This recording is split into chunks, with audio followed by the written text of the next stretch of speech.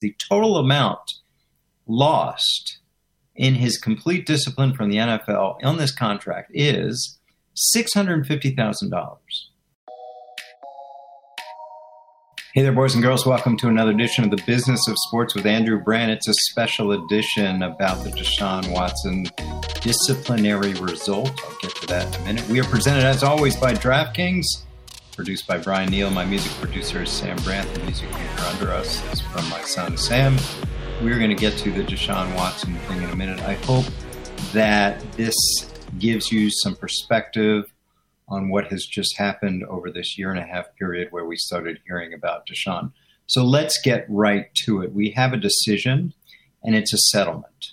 So right away, we had the appeal hearing officer handpicked by Roger Goodell to appeal the decision of, remember, Judge Sue Robinson, the disciplinary officer jointly picked by the NFLPA and the NFL.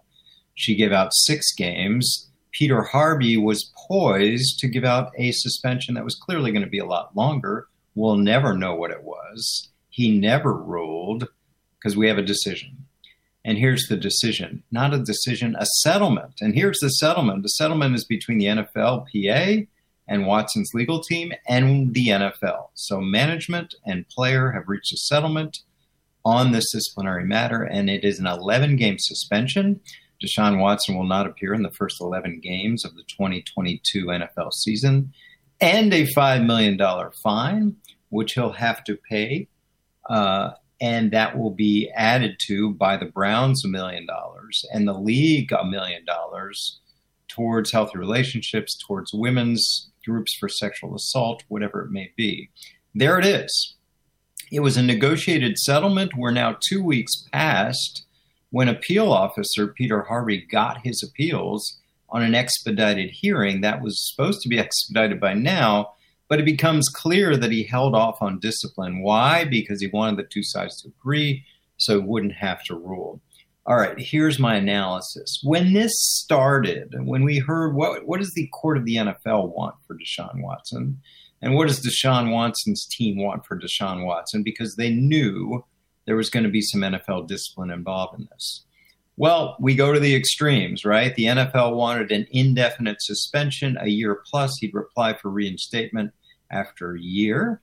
Watson's team wanted no discipline. They still maintain, which I'll get to in a minute, no wrongdoing. They didn't do anything wrong, and they feel like they should have had no discipline. So if you look at it from that angle, from the angle of the NFL going in a year plus, Watson's team going in nothing, it seems like the NFL got the better of that bargain. They got an 11-game settlement, 11-game suspension, 11 out of 17 games. He's not going to appear on the field till sometime in mid-November, and I know that's against the Texans and all the drama involved there. That's a long time.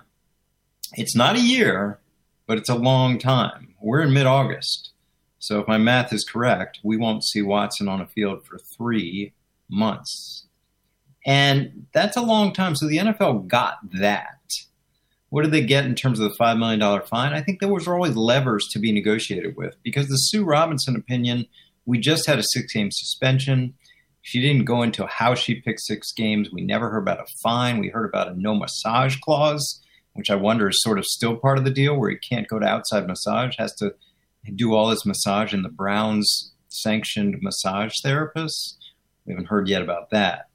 But that was it. So in this appeal, we knew there were other levers involved. 1 being mandatory counseling and some kind of treatment. 2 being a fine, and then the suspension. So the negotiators had a couple things to work with. Not so much the treatment and rehabilitation, because that was going to be a given. But they could work with a fine, and they could work with the games. So maybe more games suspended, less of a fine. More fine, less a game suspended, and this is what they came up with. Maybe at one point they were talking about a bigger fine, maybe up to the $10 million that was part of the deal with the Texans in this secret, super secret side agreement where the Texans paid Watson to stay away. Or maybe they had more games and less fine, and they brought the fine up. Well, anyway, here we are, 11 games, and we have a fine of $5 million. the lack of remorse bothers me. Deshaun Watson right away is on NFL Network speaking from the Browns, saying he still didn't do anything wrong. Now, on Friday, he made a statement he's sorry for the impact on women. That was clearly a run-up to some kind of settlement. So pre-settlement, there's some remorse, and the Browns put out a statement showing some sort of remorse. But post-settlement, now that he signed it, now it's done, he's like, no remorse. Why is he apologizing? Well, it's triggered some people. That's upsetting. But then you look at it, okay, he's going to go to treatment. He's going to go to counseling. Maybe that'll come out. Maybe over the next few months, we'll hear, I really should have had more remorse. I really should have taken this account, the feelings of these women more. And what about the women? Will they have a say in this? Maybe they'll have a say in where the money goes. It's not clear to me where this support for women's groups and things like that. Maybe the NFL should say to these women, where do you think it should go? Where would be the best use of this $7 million as we split it up and try to support causes? That might be a way. But there doesn't seem to be a remorse here. So what we're left with is kind of an icky feeling. There's an ickiness about the Watson whole matter because it just feels like, the NFL kind of won the negotiation, getting much closer to their desired result than Watson got to his desired result. But did they really? Watson's showing no remorse. Watson's going to be back on the field. And Watson's going to be back on the field 4+ years. The Browns looked at this as a long-term play. The Browns knew that they were not going to have him for a good portion of this year. They knew that. They had to know that going in. But it's a 5-year deal. And from Watson's perspective, what he really wanted to avoid was a full-year suspension because financially that would have been a disaster for him relatively. Because if it was a year suspension, the contract would have told. That means it would have frozen in time. That means 2022 would be 2023. 2023 would be 2024. So the $1 million salary in 2022 would move over to 2023. Now, he'd keep the $45 million bonus, which he has, which I'm sure has paid off a lot of these settlements and is paying off this $5 million fine. But that would have been over 2 years if they got a year suspension. And now it's over 1 year. And the contract will continue year 2 next year towards a 5-year deal. Now we talk about the deal. The Watson contract continues to stick out to me. I'm an expert on the business of sports. There's never been business of sports in the NFL from the player point of view like there has been with this contract. I've said this many times. It's the best contract in NFL history from the player side, and it's not even close. It's $46 million a year. It's fully guaranteed. It's a $45 million bonus right up front. That is not, I repeat, not subject to suspension. And when you have a bonus not subject to suspension, that is rare. I've written a ton of contracts, and all the bonus language has forfeiture. Forfeiture if you're suspended, forfeiture if it voids, forfeiture if something happens. Not in this case. The Browns specifically avoided that to attract this player. And what's most kind of upsetting about all of this, and again, it's reality, it's business, is that Deshaun Watson is profiting in a great way, due in part, and I would say in large part, to his own misconduct. I'll say that again. Deshaun Watson has profited immensely and handsomely, in large part, due to his own misconduct. He created a situation where the Houston Texans did not want him. He created a situation where he was paid $10 million to stay home and have a vacation last year. And he was in a situation where they had to pursue an auction. And because of his prodigious talent, there were suitors. And if you remember, at one point, the Browns were out. It was the Saints and Falcons. He's a Southern kid. I think the Panthers were out too. And all of a sudden, the Browns rose from the ashes. They not only they were not back in, but they also signed him to this extraordinary contract. And the reason, of course, is money. It looks like a contract written by Watson's agent. The final tally on what his discipline will affect this contract is this. The total amount lost in his complete discipline from the NFL on this contract is $650,000 out of $230 million.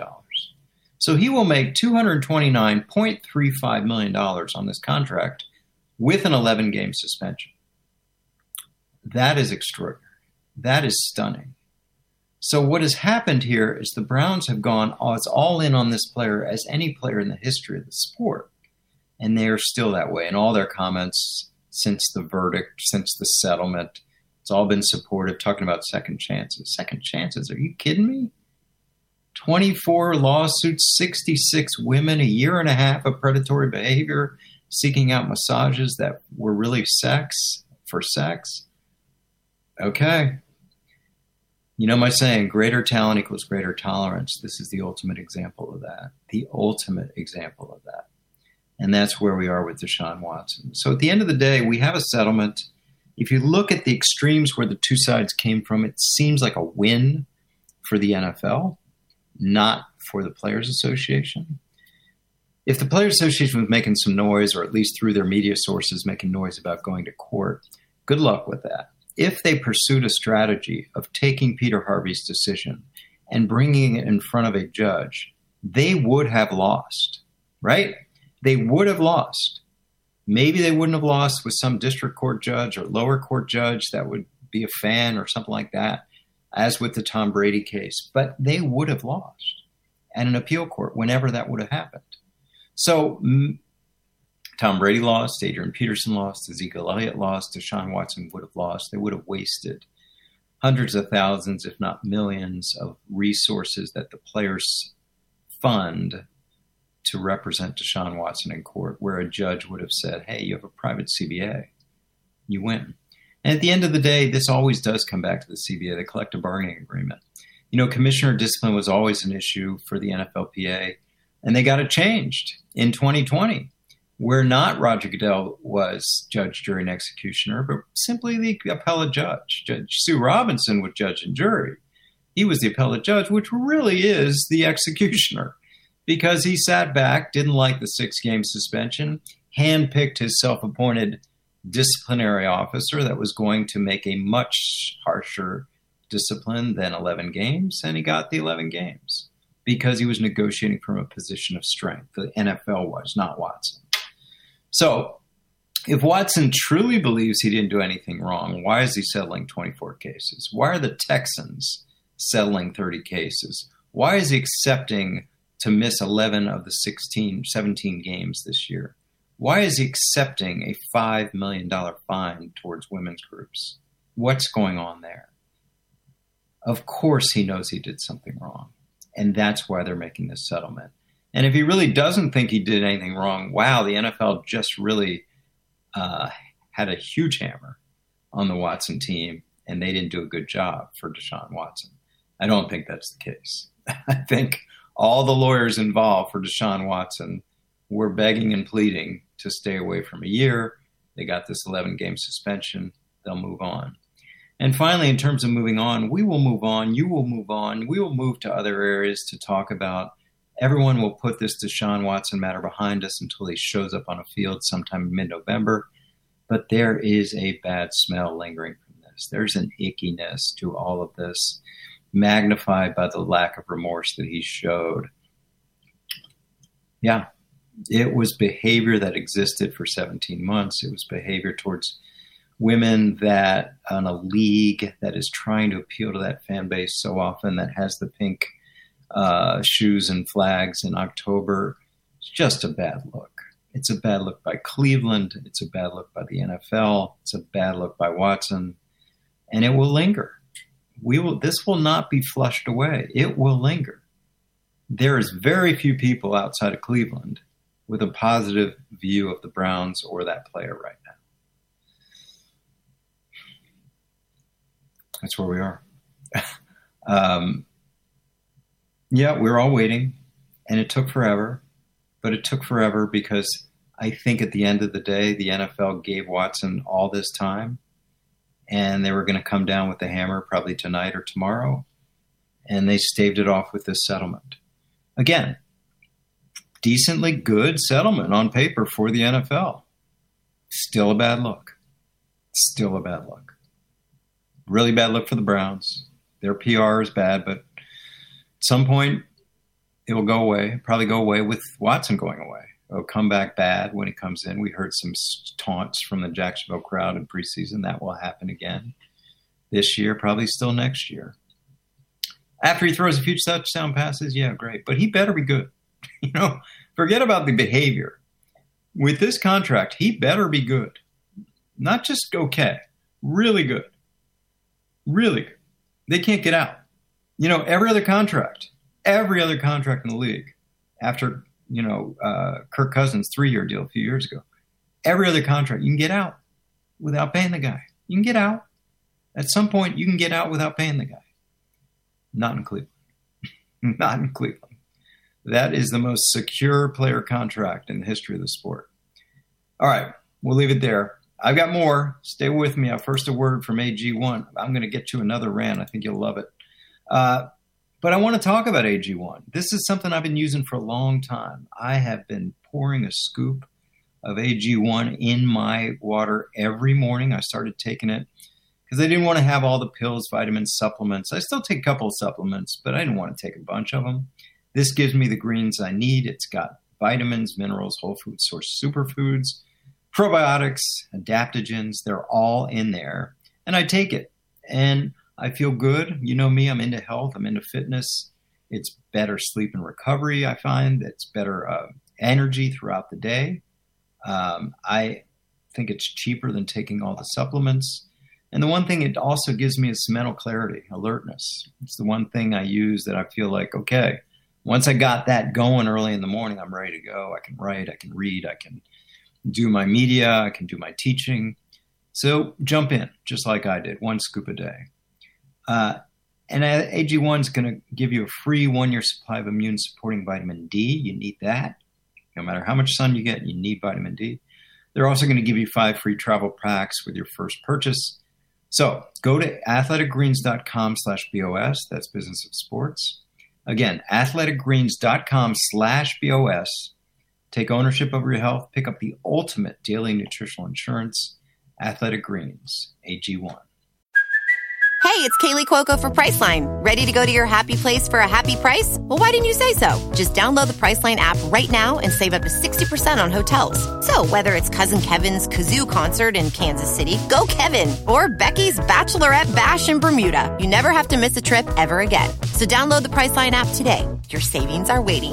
Go to your happy place for a happy price. Go to your happy price, Priceline. All right, back to the rants. I want to talk about the Big Ten. Before we got to the Watson news today, we had extraordinary news, stunning news out of college sports. The Big Ten Conference, now replete with LA schools, USC and UCLA, has made its media deals. And the media deals are just like the NFL. They made a host of networks pulling together in terms of media revenue for the conference. NBC, CBS, Fox. The only notable exception, no ESPN. But here's the tally. $7.5 to $8 billion over 7 years. I'll say it again. $7.5 to $8 billion over 7 years. This is extraordinary. This is stunning. This is a college conference, not college sports in general. One conference is going to make almost $8 billion over 7 years for media rights alone. That's stunning. That puts them on par, way above the NHL. Again, one college conference, way above the NHL, and moving up towards other sports. Again, to give it perspective, MLS just signed a big deal with Apple for $250 million a year. This is over $1 billion a year for college sports. Big Ten, you know who they are: Michigan, Ohio State, Michigan State, Indiana, Minnesota, now Maryland, now Rutgers, Wisconsin, and now we bring in the 2 LA schools with, of course, forgot Iowa. We bring up USC and UCLA. That is extraordinary money. And these university presidents are probably looking at Kevin Warren, the commissioner of the Big Ten, the way NFL team owners look at Roger Goodell. Let's pay him whatever because he's making us a ton of money. That's happening. It's an extraordinary amount. And I think the thing that's most stunning is this. This is on the backs of unpaid labor. Listen, I know NIL's in the game. I know there's a lot of booster money going to these players at the top. I know NIL has changed the game in some ways. And of course, they get scholarships, they get tuition, they get free room and board, all those things. But here's the fact. They're unpaid by the schools.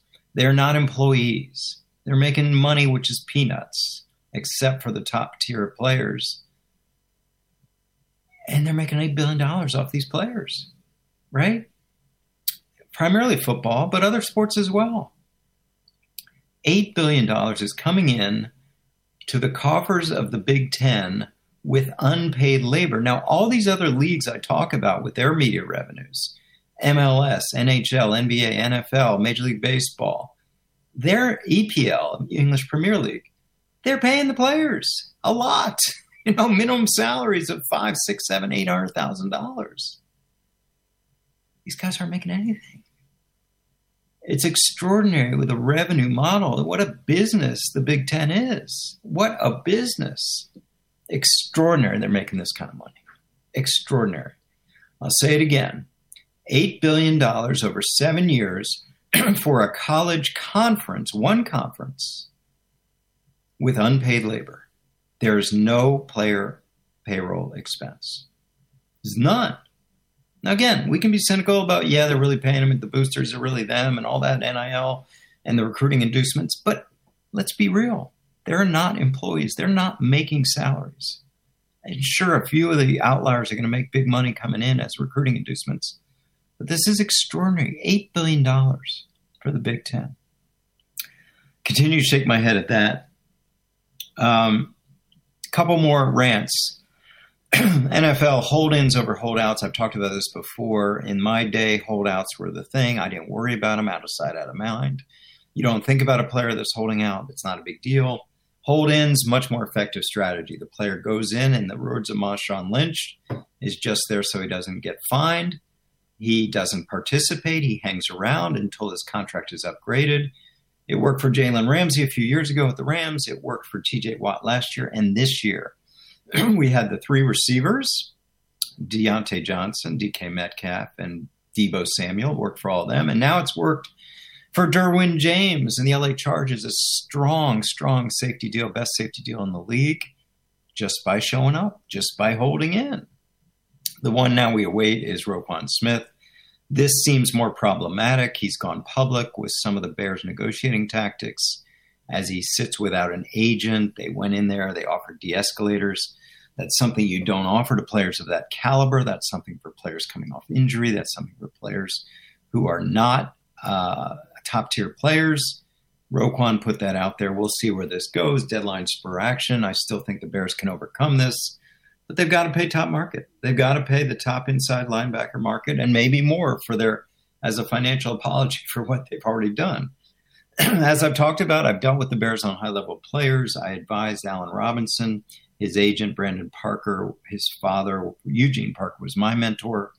Eugene passed away. I told his family I would mentor those boys.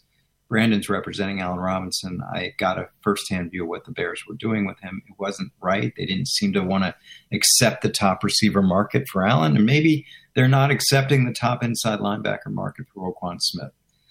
But hold-ins have worked over holdouts. Hold-ins is a good strategy. It's something new. I'm sure the NFL teams don't like it. But the only thing I would say is they are rewarding these guys. And if you're going to be a hold-in, you better be special. And I think these guys, in those teams' views, Deontay Johnson, Deebo, DK Metcalf, they are special. And Roquan Smith is special. We'll see how that one ends. Finally, a note about, I mentioned EPL, your Premier League, English Premier League. One of those teams is potentially selling off a big stake. And that is pleasing to fans. I've mentioned this before. A lot of American ownership in the EPL, a lot of NFL ownership in the EPL. One of those families is the Glazers, the owner of the Tampa Bay Buccaneers.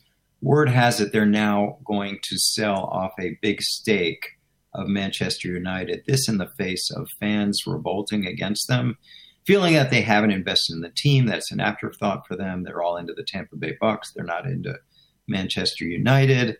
And they haven't fixed up Old Trafford Stadium, all of that going on. And here we are. they are selling off a piece of it. And we already have the richest guy in the UK, James Ratliff. We've talked about the old director of Man U getting involved. We're going to see other people surface if this happens. Valuation, $6 billion. So the Glazers can get some good PR and get a pocket full of some big time money by doing this. That appears to be what's happening there. Okay, that'll do it. You can hear my voice is already failing a little bit. Start talking about this Deshaun situation as I have. Where we are is Deshaun Watson settled. Not a great feeling about it from either side. And maybe that's a good thing. They both didn't get what they wanted, but it just, the ickiness will linger. That'll do it. I'm going to have much more on this in my newsletter. Andrew-Brandt.com is how you sign up. I'm going to have much more of this in my daily videos. Andrew-Brandt.com/SBL, Sports Business League. Twitter, Andrew Brandt. Instagram, where I do reels on this, Andrew Brandt 2. Appreciate if you'd share the podcast with a friend and also give us a good rating. Really appreciate it. Hopefully you feel this is a one-of-kind podcast. There's nothing like it. I'm with you as much as I can, ranting and bringing in guests to give unique and differentiated perspective about the NFL and all sports. Thanks to my producer, Brian Neal. Thanks to my music producer, Sam Brandt. And I'll be back next week with another edition of The Business of Sports with Andrew Brandt.